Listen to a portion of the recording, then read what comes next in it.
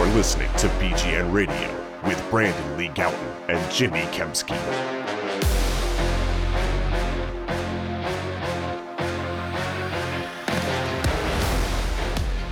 Yo! What's going on, everybody? This is BGN Radio episode number 112. With me, as always, is Brandon Lee Gowton of BGN.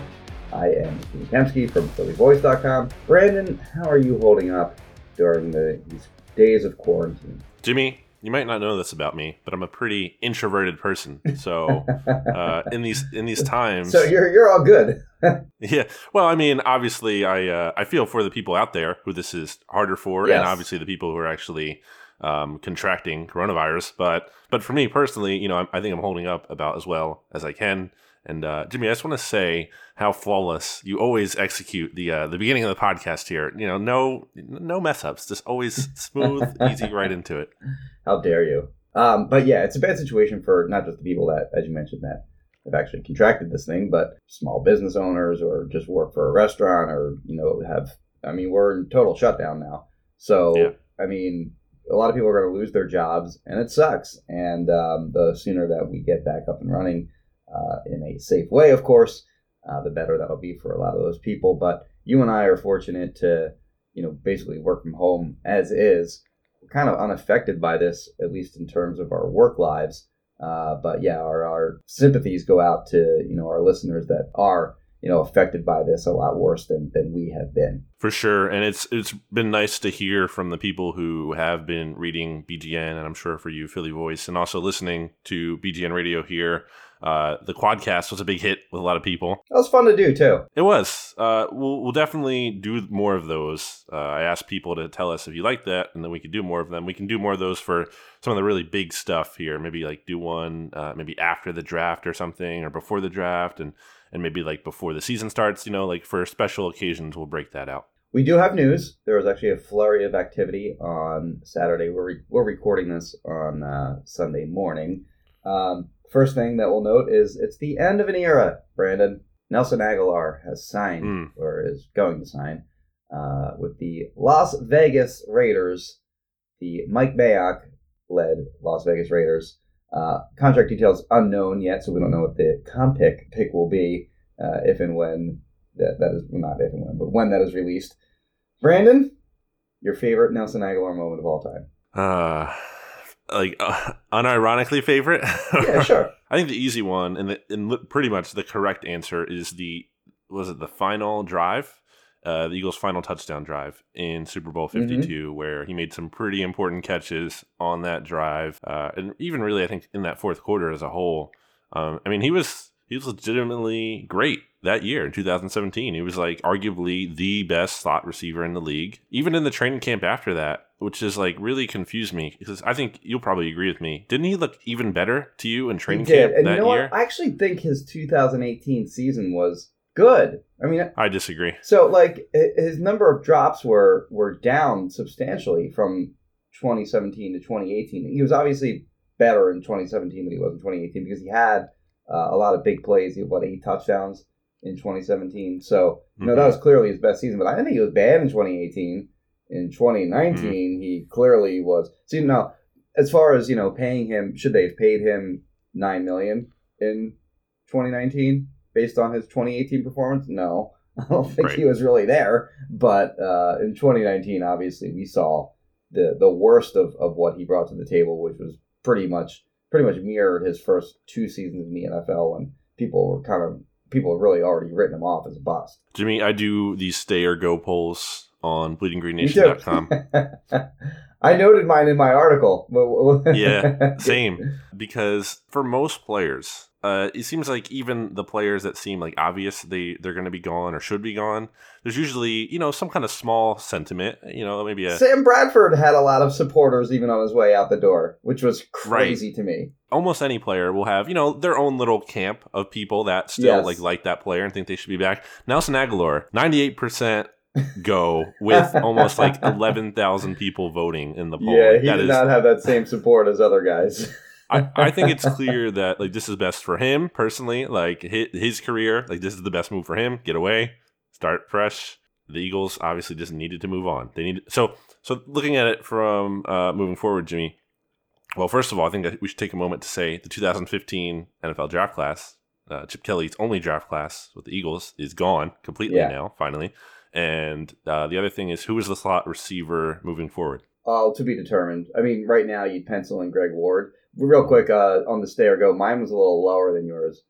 Mine was 96.35 or something like that. Was he the lowest on yours, or did that go to Ronald Darby? I think Aguilar beat out Darby. Because Darby, I don't remember which. I think Darby was worse on mine. They were both below 5%. But slot receiver going forward, right now you would pencil in Greg Ward. I don't think that's the answer. I think Greg Ward is a nice player to have in camp, and if he can earn a roster spot again, then great. And he proved that he could step in and be at least a competent receiver in the Eagles offense at the end of the year, and kind of brought some energy to the table that they were missing when they were rolling guys like Alshon Jeffrey out there. So I think he's got a role on the team, but I would not settle for him, is the way I'd put it, as the slot receiver. I still think that could be either addressed in free agency or the draft or a combination of both, but I don't think they can just say, hey, that's our slot receiver in 2020. I agree with that. All right. Moving on. It's kind of interesting, though, that they haven't addressed the wide receiver position at all so far in free agency. They signed the defensive tackle early on. They signed a linebacker and a safety on Saturday, which we'll get to momentarily. And obviously they made the trade for Darius Slay. So they have hit most of the biggest need areas, at least in terms of depth, for a couple of those guys. Hargrave and Slay will obviously be starters. But they haven't addressed wide receiver at all, which really comes as a surprise to me so far. Maybe it shouldn't, because the logic behind, wide receivers really haven't come off the board much at all so far. They're starting to, as we saw Emmanuel Sanders get signed. Nelson Aguilar obviously just got signed. Amari Cooper got signed a few days ago. That was obviously going to happen. But we haven't seen guys like Bashad Perryman and Robbie Anderson. They're still available. So to be determined if the Eagles will make a move for either one of those two guys or other guys like DeMarcus Robinson or whatever. But it is, they do still have to address that spot, clearly, in my opinion. Yeah, and that's kind of, when you're looking at like what they've done so far this offseason, it's kind of hard to like, and I guess we can get into this later, but like grading it, it's like, okay, you still really need to address that wide receiver position in some fashion.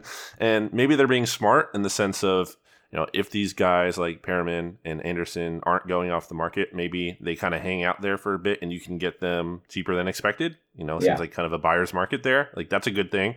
And maybe the patience kind of is a smart thing to do. But then like, okay, but you better actually then follow through with that, because, I'm seeing this Adam Kaplan tweet come out this week about how the Eagles like really like what they have, or they're really, planning to go young at receiver. Yeah. They're really banking on the draft, and they're really, banking maybe on like JJ Arcega-Whiteside to step up. Like, they can't do that. Like, that's ridiculous to just be counting on the draft this year again, when there might not even be a full off season of OTAs and like, who knows even how long training camp will be and everything. Like, it would be ridiculous. It'd be ridiculous to begin with, even if it was a normal offseason, and you're just banking on young players. And like J-Jaw should not be like any kind of answer or solution in their minds. Like, he had such a bad rookie season historically. Like, there's no precedent for players, or very little precedent at best, for like that kind of player struggling to then become like a really good player. Like, you can't count on that. That would be malpractice.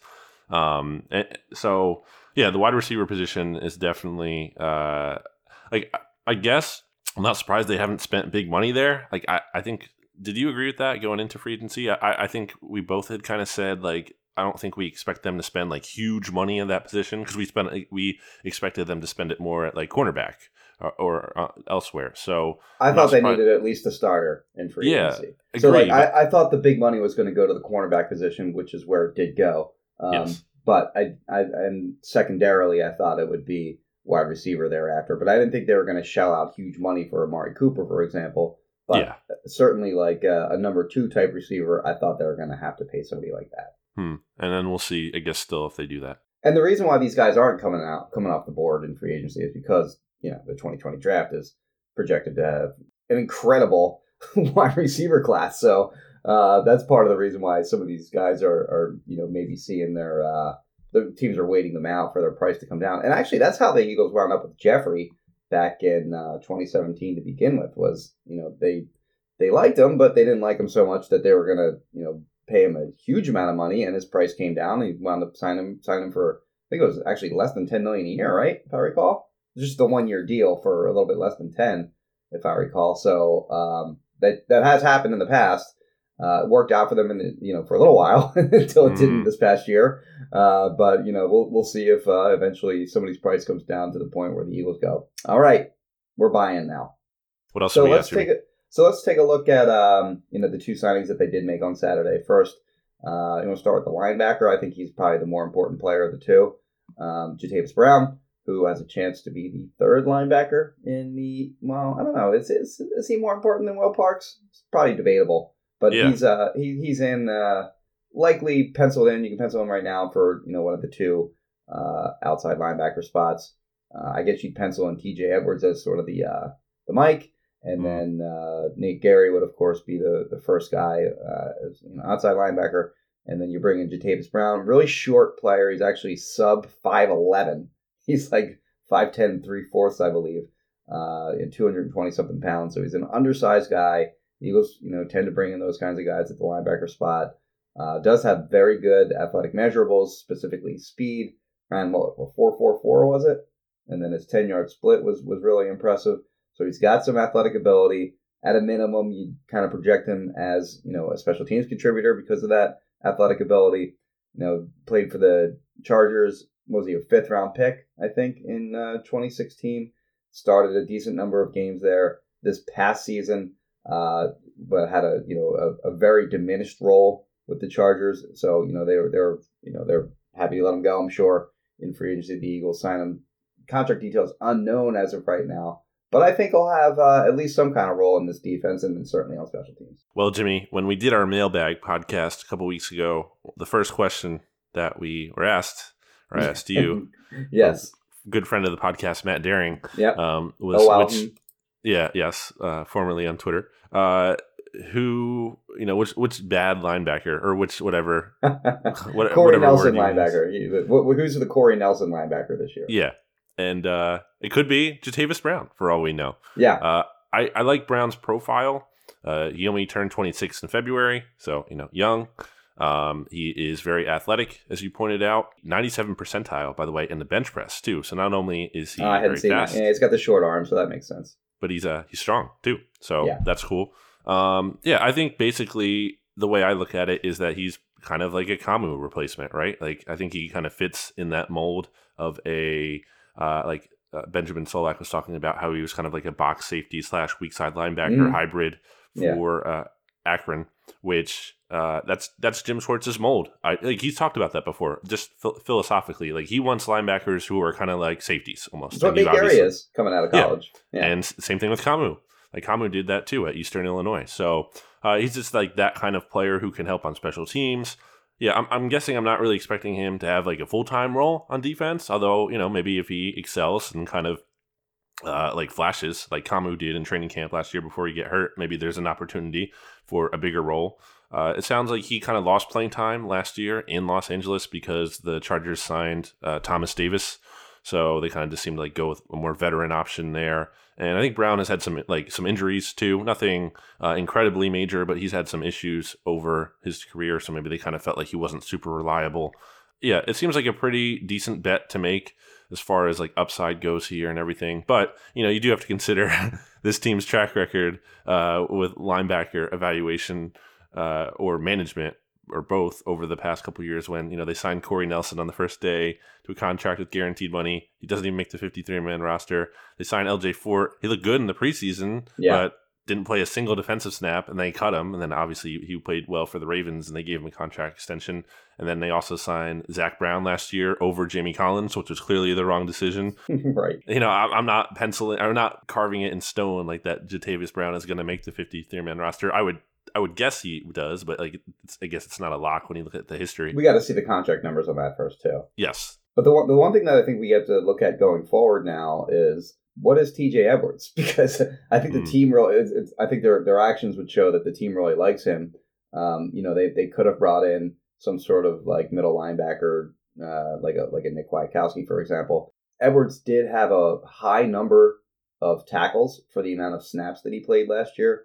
So I think going forward, that's a guy that we need to kind of double back and look at, like, actually what he did in the 2019 season and sort of try to understand what the Eagles seem to really like about him. I mean, I when just in my anecdotal, mentions of him from his 2019 season was that he looked, like a legitimate NFL linebacker. But you want to make you relying on him to be your starter in 2020 is certainly a dicey proposition. But I think it's worth doubling back and taking a harder look at him at some point and kind of trying to see what the Eagles see in him. Yeah, I think it was either Doug or Howie that kind of mentioned him, right? At the Combine, I think. They kind of pointed out, like they singled him out or after the season. So they do seem to kind of like him a little bit. Jimmy, for whatever it's worth, which might not be very much, TJ Edwards, your 8th graded linebacker from Pro Football Focus last year.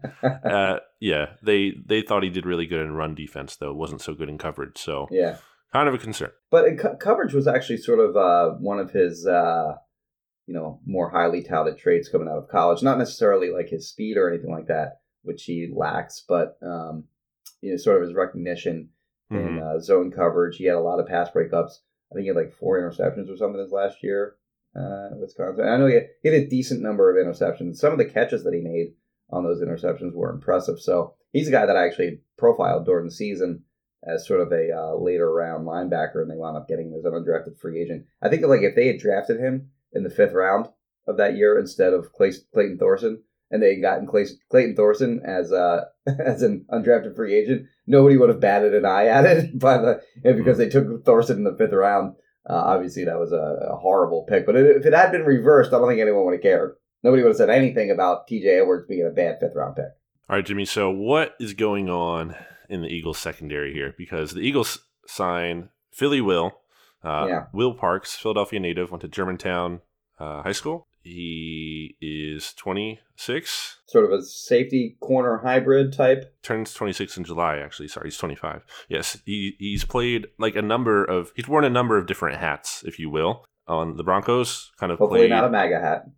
Oh God. He's played safety. He's played some slot cornerback, especially more so last year. When looking over at our friends from Mile High Report, the Denver Broncos SBNation blog, they think pretty highly of him.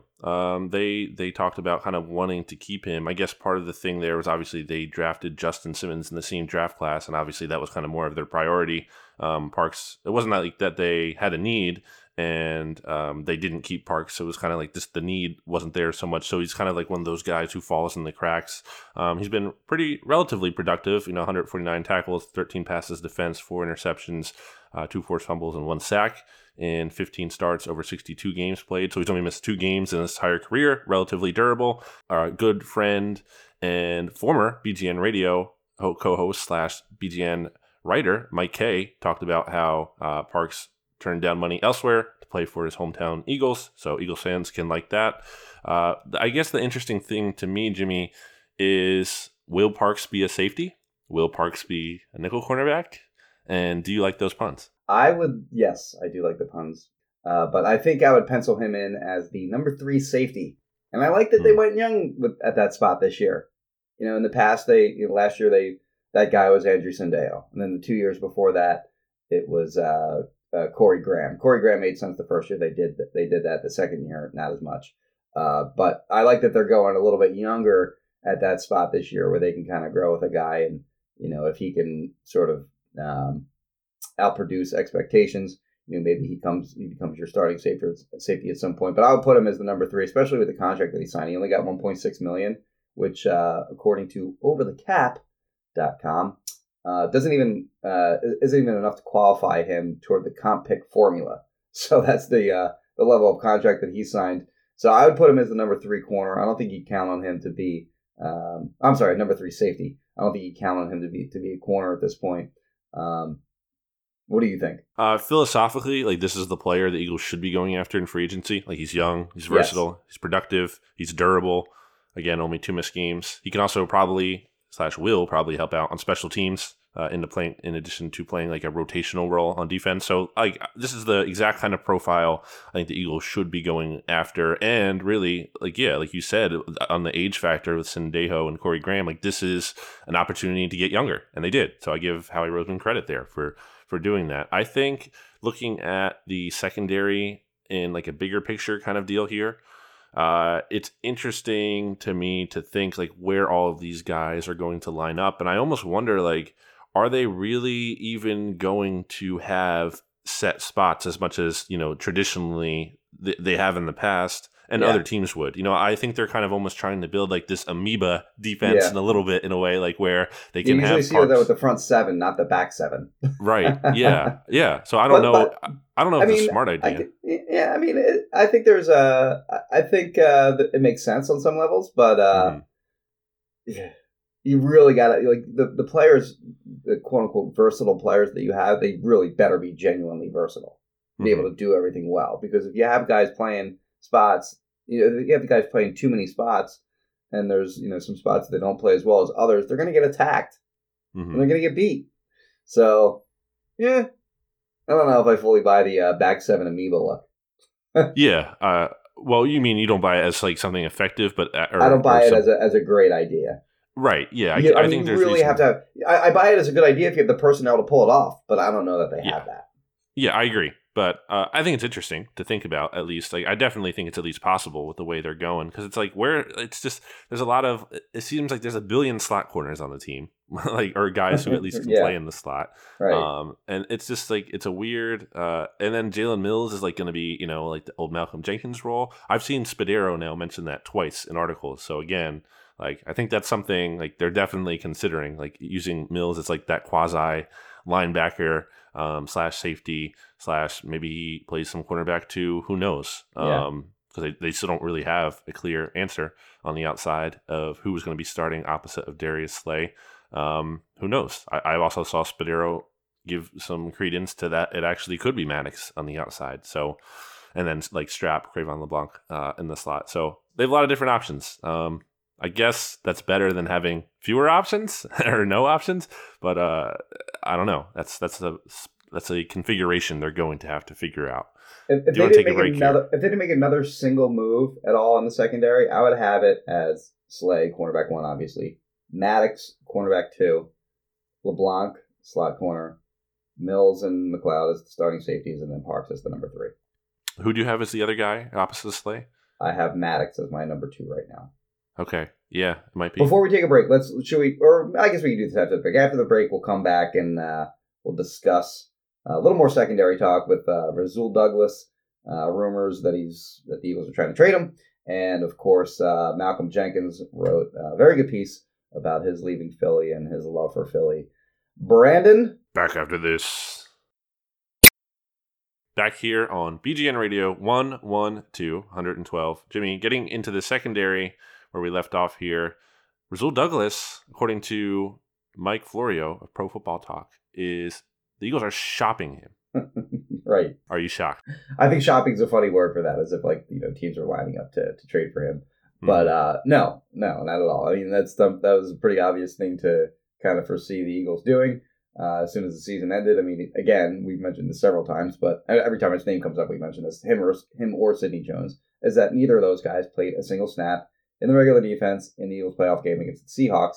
It's especially telling for a guy like Douglas, in my opinion, seeing as he's 6'2", 209, and the Seahawks employ a 6'4", 229-pound DK Metcalf, who, Rasul would seemingly be, that's the guy that you want him matching up against, but they went with the 5'9", 170-something pound soaking wet Avonte Maddox to cover him at times in that game over Rasul. So did not speak very well toward the Eagles' confidence in Rasul heading into that playoff game. Rasul kind of had he's had an interesting career. When he's filled in at times as a starter for the Eagles' oft-injured starting corners, first 2 years did reasonably well, for a backup. 2019, just awful. I mean, he proved repeatedly over and over again that he can't stick with the NFL's faster receivers and was just getting toasted over the top. I think his quarterback rating, according to Pro Football Reference, opposing quarterback rating, that is, when targeted was like 115, which is pretty much in line with the NFL's best quarterback. So it was like the best quarterback in the league attacking him whenever they went his way. So he, they weren't gonna give him some kind of starting role or some kind of important role this season. And you mentioned, I saw, I was tipped off to his salary in 2020 by an article that you wrote when that originally came out. I hadn't noticed that, but I guess playing time incentives sort of bumped up his, not his playing time bonuses bumped his salary up in 2020 to over $2 million. So if they can't trade him, I don't see them paying that. It's either trade him or release him, because they're not going to keep him on that number. Yeah, that's the thing. Like, I think people out there like Rasul Douglas, and I get it. I think Rasul's a likable guy. He's kind of like goofy. He's kind of funny. He's a lot of swag. He has had some good moments in terms of making big plays off the bench. I almost kind of think of him as like a big V level of cornerback, in that like you don't want him starting ideally, but he can come in off the bench and kind of, or if he has to make some spot starts, like you can kind of get by with him sometimes, not like full time. It's not the ideal full time solution, but he can kind of like, he can play a little bit. He's not like I don't think he's a non NFL player. Like, I think he's an NFL backup is what I think. He has some nice traits like ball skills, size, and he's a very good tackler. But again, it's just the speed is really the Achilles heel there.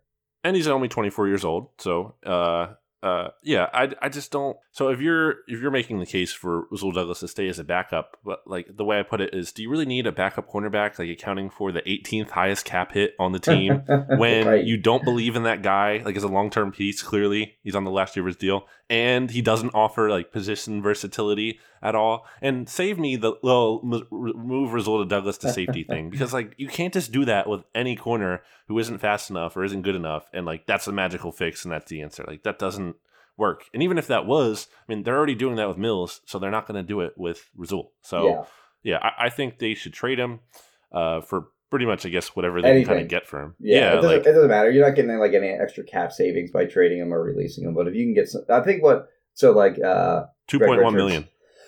Excuse me, Greg Richards made the astute point, in my opinion, that while you're not going to get a draft pick maybe for him, what you can do is trade him for another player out there in the same situation, like that's heading into his fourth year in the NFL and received sort of that playing time salary bump that another team might not want to pay them, but you might have use for him in your scheme. Whereas Rasul just isn't going to work in the Eagles scheme. I think like back in the days of the Tampa 2, like that would have been like a good role for him, where he could have just been like one of those squatting corners, because he does have the ball skills and the tackling and the size and whatnot, and he'd be a good fit in that role. And I think because of those traits, those three that I mentioned twice now, people see those as appealing traits for a safety.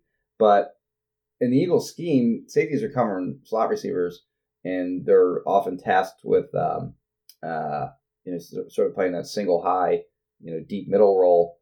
And he can't do either of those things, in my opinion. He is not fast enough to roam sideline to sideline in that single high look, and just isn't I guess agile in short areas enough to cover those shifty or slot receivers. So again, I'm with you that he's not going to be a safety. Has never played safety either in the NFL. He played one game, he had to fill in because they were just so banged up in the secondary. But other than that, he's never played safety in the NFL. Never played safety at West Virginia. I guess he played safety on a small level when he was in community college before he went to West Virginia. But it's just not in his background in any way, and I don't think he's a good fit there either. Jimmy, there are 3 keys to winning the Super Bowl every year. Do you want to know what they are? Let's hear it. 1, just run the ball more. Because you just run the ball more, you automatically win. That's true. I agree there. 1, all right. 2, blitz more, because if you blitz more, you also win. Right. And 3, you just move every cornerback you have that isn't good at cornerback to safety, and then boom, it's all solved. It's that simple. Done. You just have to do those very simple things.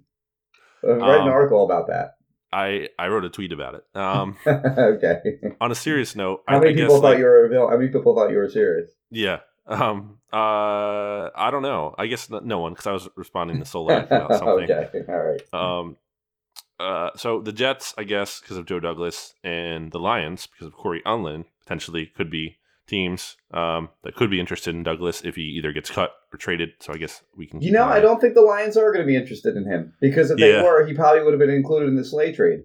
I was thinking that too, and also because they didn't necessarily play Rasul, so maybe Corey Unlin was in that. But right, not a fan. But if he gets cut, though, you never know. They might just take a chance on him because of familiarity. So we'll see. But yeah, I think it's pretty clear that the writing is on the wall for Douglas, and by connection here, I want to say that this seems to bode well. I think for Sidney Jones, his chance of making the team at the very least, or at least I think the Eagles definitely want to move on from Douglas, and I think they're willing to keep Jones. I don't think Jones is this unmovable piece. I'm not saying that, but I'm thinking they want to keep Sidney. He's younger, as you've pointed out. He's going to be a restricted free agent after this season, whereas Rasul Douglas would be an unrestricted free agent. So I think that was my other takeaway from that report is that I think they're going to get rid of Douglas, and I think they're going to keep Jones. Jones could just be the guy that you put in for the final play of the game.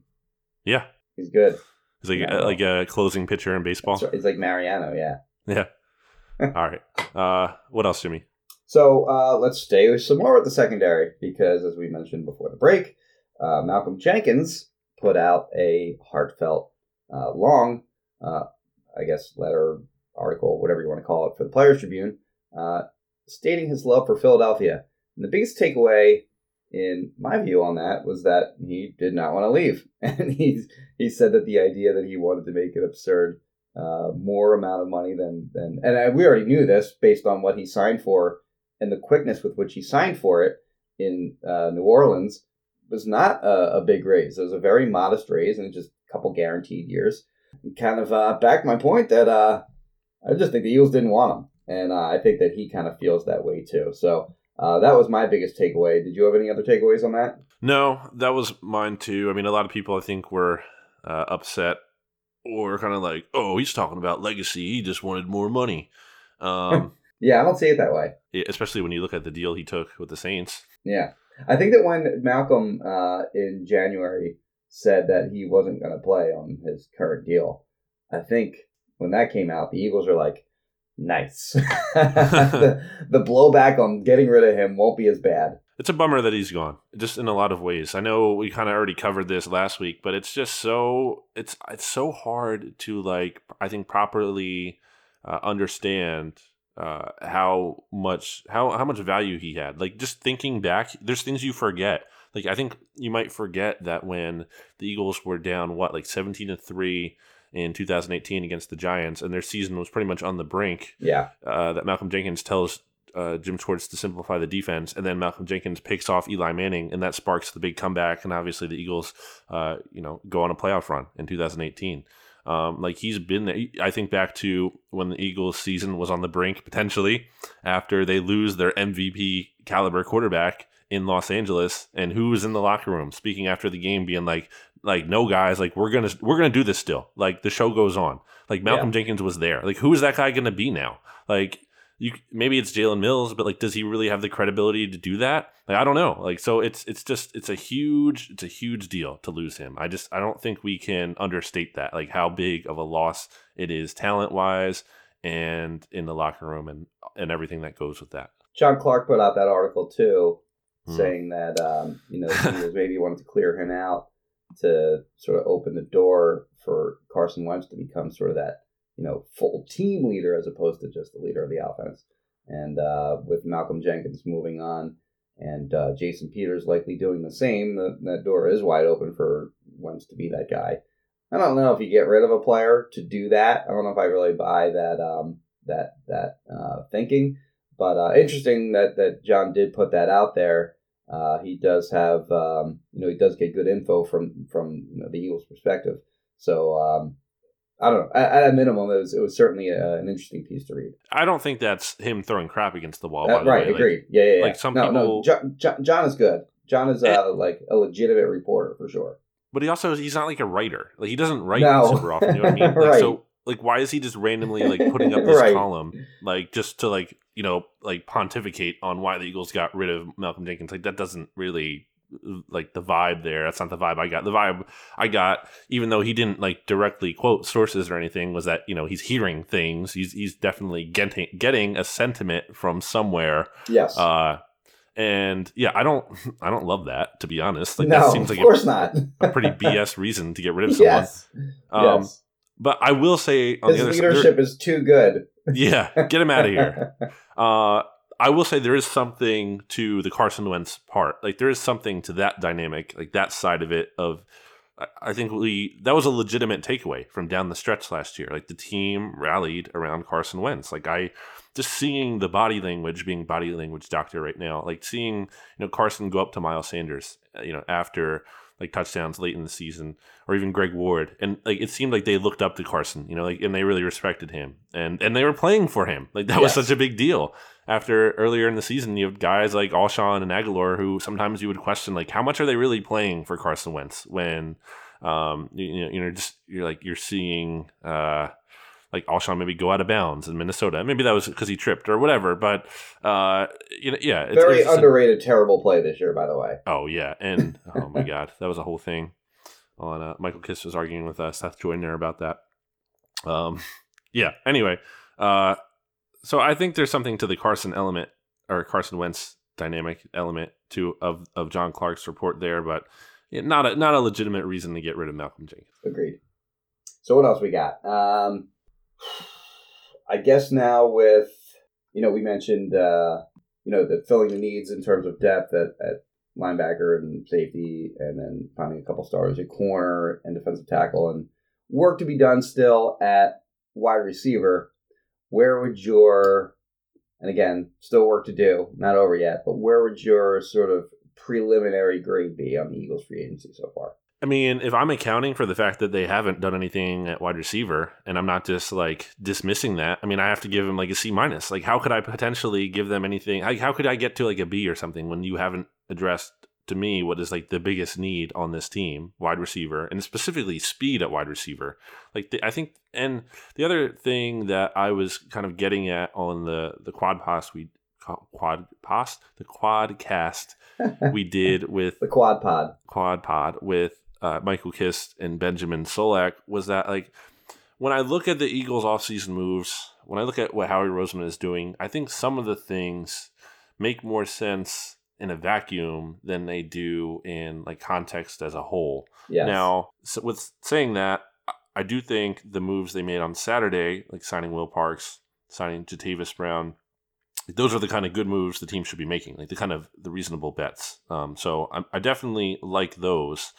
And I think they fit a bigger vision of getting younger. Like that makes sense to me. But when I look at like the Hargrave signing again and the allocation of resources there, like I have questions about that. When I look at the Darius Slay trade, and I think the Birds with Friends, by the way, did a really good job of breaking that down about why like that. I think a lot of Eagles fans think like the Slay move is just this no-brainer slam dunk move, and I don't think it's that simple. I don't think you can just be like, oh, they got Darius Slay, he's awesome. Like that's Madden thinking to me. Like there's no consequence in Madden. You know what I mean? Like in terms of like future assets and things like that. It's all very instant, more gratification.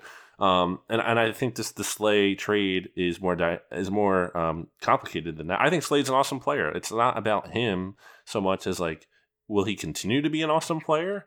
I also think when we were talking about the whole draft situation, like that pick they gave up, the third round pick they gave up 85, like that's kind of key. Would have been key to like trading up now. It's not that they can't trade up to get a wide receiver.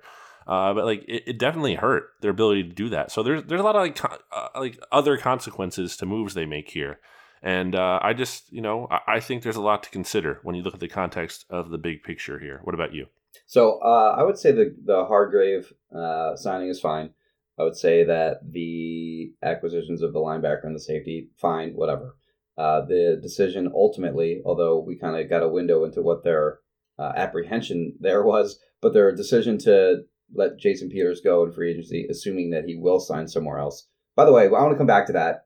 Did you see the Louis Riddick tweet about him? Yeah, that he could play like right tackle for the Buccaneers. Yeah, we'll come back to that in a minute. I thought that was ridiculous. But anyway, the decision to let him go, assuming they do, good. But I would assign, and this is easier for me to say than, from my perspective, very easy to say, but I would overpaid a little bit for Byron Jones instead of trading a 3 and a 5 for Darius Slay. So I don't think that was a good move. And I think that allowing Malcolm Jenkins to not only leave but predictably sign in New Orleans is going to bite them in the ass. So I'd probably go C minus somewhere around there as well, with the potential for improvement depending on what they do in free agency at the wide receiver position. Which, hey, maybe that'll all work out and that'll wind up being a pretty slick move by them, waiting it out and getting like a Robbie Anderson or a Rashad Perryman at a discounted rate instead of getting one of those guys on day 1 or 2 or free agency. So, a little time to let it play out. And but I'll go C with the potential of that dropping lower if they don't address the wide receiver position and higher if they do. And here's the problem with that RC grades, Jimmy. Like this has been my argument about Howie Roseman. Like outside of the Super Bowl year, 2017, where he was excellent, and even some good signings in 2016. But on the whole, like when you look at, I've used the word like big picture a million times in the past week or whatever. I'm just the big picture guy, I guess. But when you look at like his whole career, the problem isn't that Howie Roseman has been bad. Like I don't think, if you're a Howie Roseman detractor, I don't think you can say he's been flat out bad. I think the problem is he's been incredibly average. Like when you look at the Eagles' record since the Super Bowl, it's close to 500. When you look at Howie Roseman's record overall, when you subtract the Super Bowl year, which again is a flawed way to evaluate it in the sense of that year counts, but if you're assuming that's an anomaly and you're looking at the rest of the body work, like he trends towards being average. And I just think like this is kind of an average offseason because you have a Slay move that could be really good, but then there's the downside of, okay, you're letting Malcolm Jenkins go. So I think what I'm trying to say here is like Howard Roseman needed to kill this offseason. Like he needed to knock it out of the park. And I'm not talking about like win the offseason thing that we mocked before. I'm talking about like actually just like kind of having that 2017 offseason, which is hard to do, admittedly. But I think he needed to come in and have like a really strong offseason. And I'm not saying he can't have that. Like there's still potential with the wide receiver thing and the draft and everything. But to me, like he hasn't knocked it out of the park the way things are going just yet. And that kind of like gives me some kind of concern. Okay, they're going to be a good team next year, but are they going to be like an elite team? Because that's what the goal should be. They should be one of the elite teams in the NFL. I think when you look at the Chiefs, the Ravens, like these top front offices in the league, like they have like elite off seasons, and that puts them in position to be like some of the elite teams regularly in the league each year. And I just wonder if the Eagles are that good or they're kind of just a little bit more average. So JP, Yes. did you see that the Louis Riddick? I wouldn't call it a report, but just sort of him saying, hey, this makes a lot of sense. And, he and the Bucs general manager, Jason Light, are both former, Eagles front office guys. They don't have any overlap. In fact, they just missed each other by a year. But they're both noted Howie haters. So they do have some common ground there. Maybe they're friends, maybe they're not. I have no idea. But there is reason to believe that I guess he would have insight into Jason Light's thinking on that. Jason Light obviously around when, or was he? No, I guess not. I guess there's no overlap with him and JP either. But I guess it was noted that. But Louis Riddick thought that Jason Peters could be the Buccaneers' new right tackle, which to me he's like that makes a lot of sense. No, it doesn't. When has he played right tackle? I don't even play right tackle ever with the Eagles, and he's been with the Eagles for 12 years. So you're going to ask a 38-year-old player to just move from one position he's played his entire life to the completely other side of the line and expect that he's going to be fine? They have the 14th overall pick in the draft in a loaded, top level offensive tackle draft. Just draft a guy and put him in there. I will believe Jason Peters playing any position but left tackle until I see it happen. And the other thing I'll add is that when we're talking about like they got rid of Jason Peters, I'm not ready to say that yet. Still, I'm not ready to until he actually signs with another team. There's at least a small chance in my mind, like a small percentage at the very least, that he could be back. So yes, I just want to put that out there. Okay, you got anything else? I want to take a break and then do or do you want to wrap here? Yeah, no, let's take a break and then we'll come back and we'll just take a quick peek at I guess what all the other teams in the Eagles division, NFC East, have done so far, and we'll start that look with the Dallas Cowboys. Brandon? Back after this. back here for our final segment on BGN Radio, episode 112. If you like this podcast, consider going to iTunes. Leave a rating, 5 stars. Leave a review. Tell us what you like, what you don't like. Support the podcast. It's free, so why not support it? Jimmy.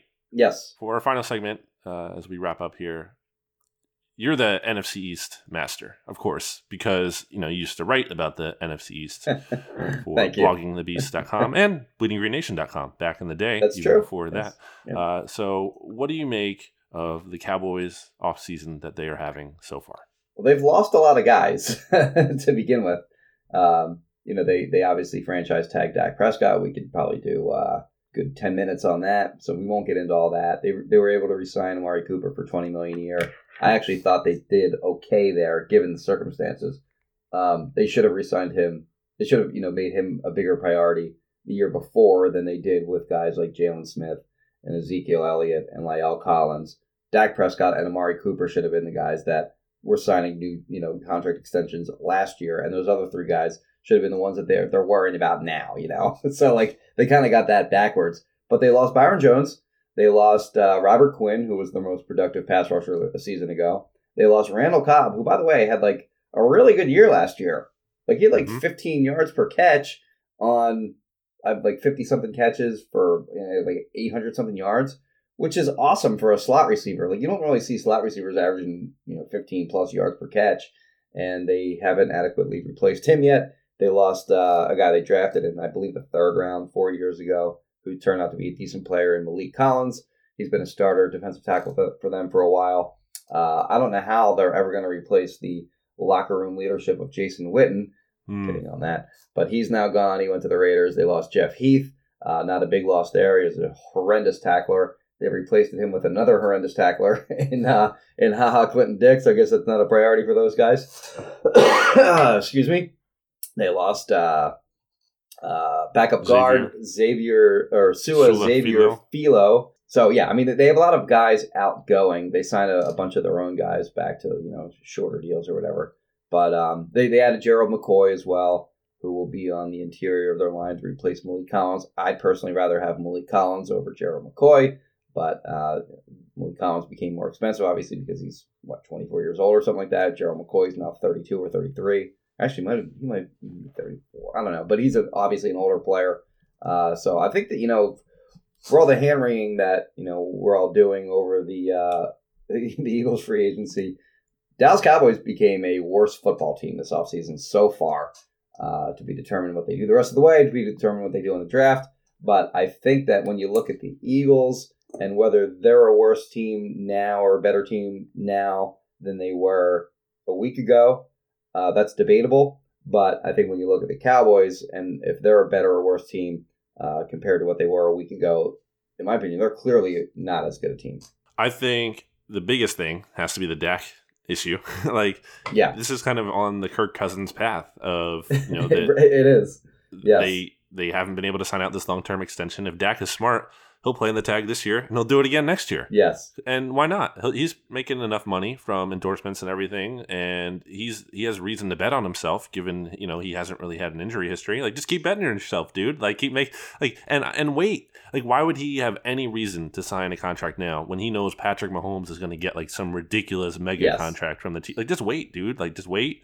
And the longer that deal takes to get done, the more the Cowboys are hurt by that, because look, the CBA is going up and everything, but still they're gonna have to pay him, meaning Dak, a lot more money than ideally they should, and would have had to if they were actually able to kind of do what the Eagles have done, to the Eagles' credit, in some cases in the past, and get out in front of the market and sign guys to a deal that kind of looks at least reasonable, if not a bargain, kind of like the Eagles have done with Carson Wentz, that kind of situation. So messing up in that point from the Cowboys. I think an interesting thing to consider with the NFC East as a whole, Jimmy, is that with this potentially shortened offseason, the Eagles might be in a good spot, because every other team in the division has a new coach, and they're all implementing new systems and everything. For sure. So and you have Eagles, Dak might hold out and should hold out, hold out, but not report until he has to, playing.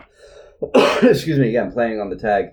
And when you look at the tag numbers, by the way, so first of all, going back to when the Eagles got a deal done with Wentz for roughly $32 million, and Goff got a deal with the Rams for $33 million, whatever it was.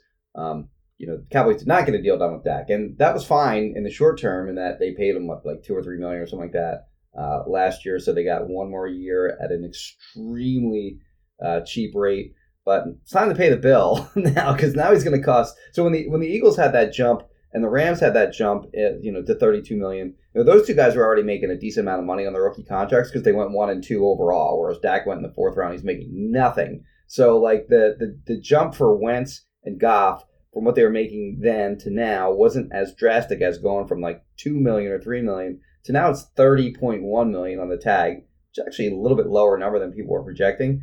If they tag him again next year, it's 120% of that, which becomes $36.2 million. And then if they tag him again the following year, it's 144% of the 2021 salary, which will become 52. Wow. It becomes $52 million. And that's, of course, after Patrick Mahomes will have already been, his deal already been done, as you mentioned. So at some point, they got to pay the bill. And they haven't yet, and you're right. It is kind of looking like it's going toward that Kirk Cousins scenario, which really didn't work out for anyone, but certainly not for Washington. But yeah, it's a tricky situation that they're in, and as you know, you have the new head coach, and he's probably Dak. I mean, I guess in the past, like it's rare that this happens, but a player might just kind of show up in good faith, but I don't know why Dak Prescott would. I mean, he played for a very small salary, not very small for you or me, but by NFL terms, played for a very small salary last year.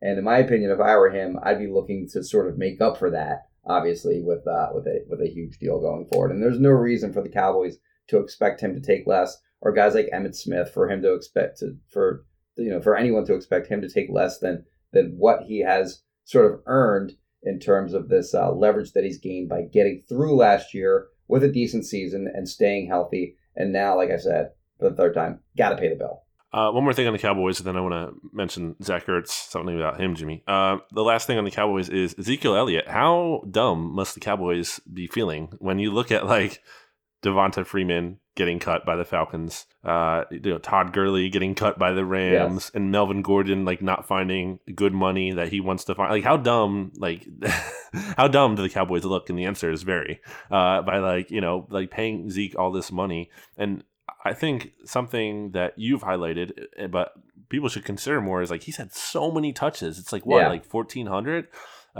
through 4 seasons so far. Like he's going to crash and burn at some point, and they're paying him big money. I saw someone on, I don't know who to credit for this, but I saw someone on Twitter put out that in 2015 there were 23 running backs drafted.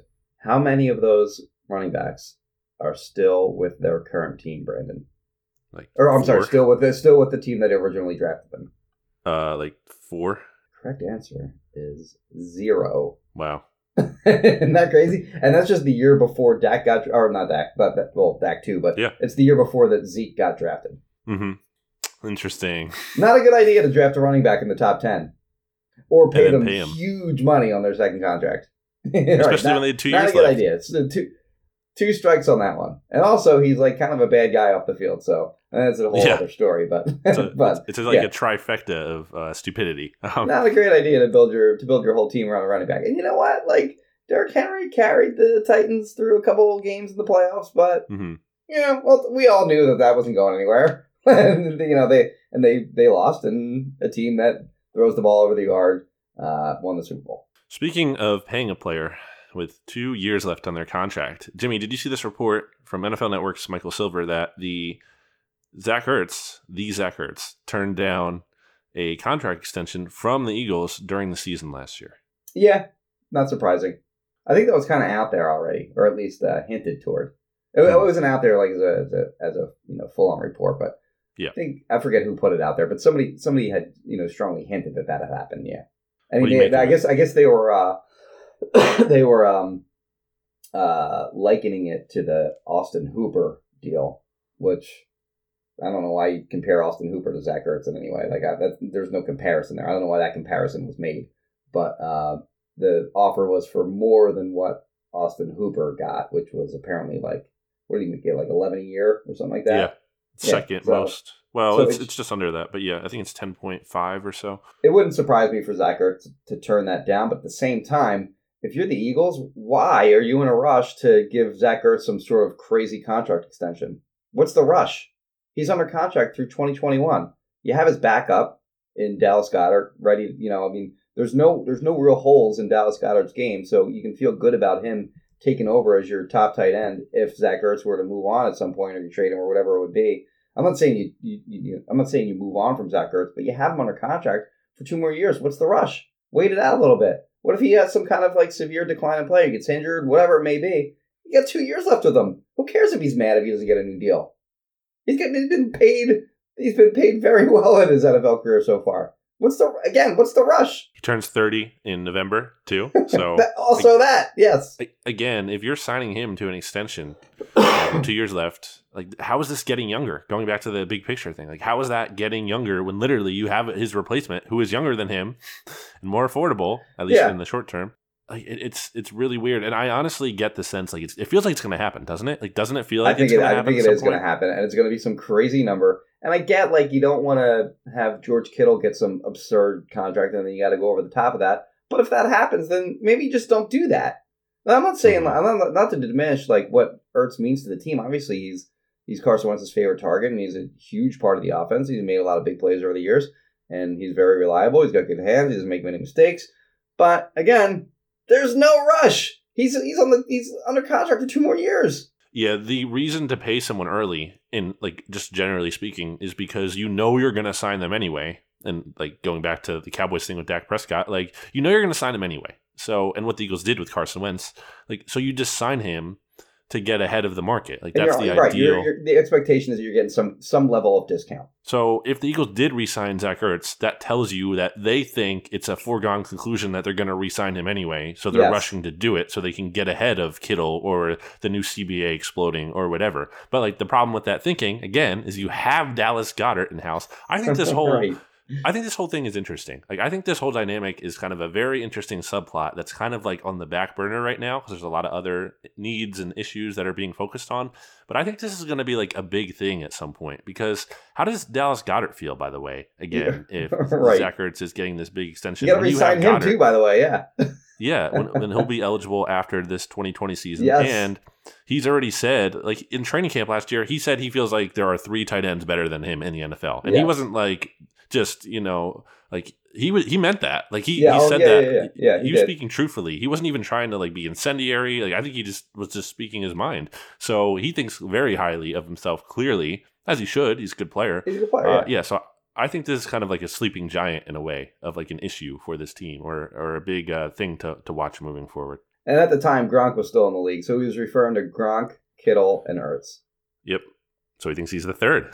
Yeah. Right, so now he thinks he's the third best tight end in the league, yeah. Do you have any final thoughts, Jimmy? Be well, everyone. Stay home. I like these messages that people are putting out. Like they're reminiscent to me of like the it'll get better messages, but like instead like people are like, stay home. You just need to stay home. Everything will be fine. Like Carson Wentz did one. I didn't watch the whole thing, but I think Jason Kelsey did one. But you see like a lot of those. Kelsey's is great. You have to watch that. Oh, is it okay? I'll take a look. Yeah. But like, there's a lot of those floating around. I think that's kind of like sort of a new subset of tweets that are out there or videos that are out there. So maybe we should do one in the next episode. Stay home. Listen to BGN Radio. But the message is true. Like we're not getting very good information from sources that we should be getting them from. So at least if others can step up and sort of spread the message to just put off human interaction for face-to-face human interaction for a little while. Just stay home, get some things done. Hearts go out, of course, as we mentioned at the start of the show, to those of you who are affected, not just by being infected or family members being infected, but beyond that, just, your work situations being all screwed up by this, what is basically a disaster. Again, Brandon and I are sort of not affected by that as much as other people are. So hearts go out to you guys. But yeah, unfortunately, a lot of the information out there isn't great. So I would urge everyone to stay home and not have any interaction until this kind of subsides. Stay home, listen to BGN Radio, read bleedinggreennation.com, read phillyvoice.com. We will be here for you as always. And follow Jimmy Kempski on Twitter at Jimmy Kempski. Follow me, not myself. Follow me. Someone corrected me on that. On Twitter at Brandon Gowton. Follow BGN Radio on Twitter at BGN_radio. We will have more coverage for you this week. I'm sure we'll see more Eagles activity throughout the week in terms of signings, trades, who knows, whatnot. And we will be here for you to break it down right here on BGN Radio. So make sure you subscribe, rate, review, all that good stuff. We will talk to you next time. Goodbye, everybody. BGN. More to-dos, less time, and an infinite number of tools to keep track of. Sometimes doing business has never felt harder, but you don't need a miracle to hit your goals. You can just use HubSpot, because their all-in-one customer platform can make growing your business infinitely easier. Imagine this: high-quality leads, fast closing deals, wildly happy customers, and more benchmark-breaking quarters. It's not a miracle, it's HubSpot. Visit HubSpot.com to get started today.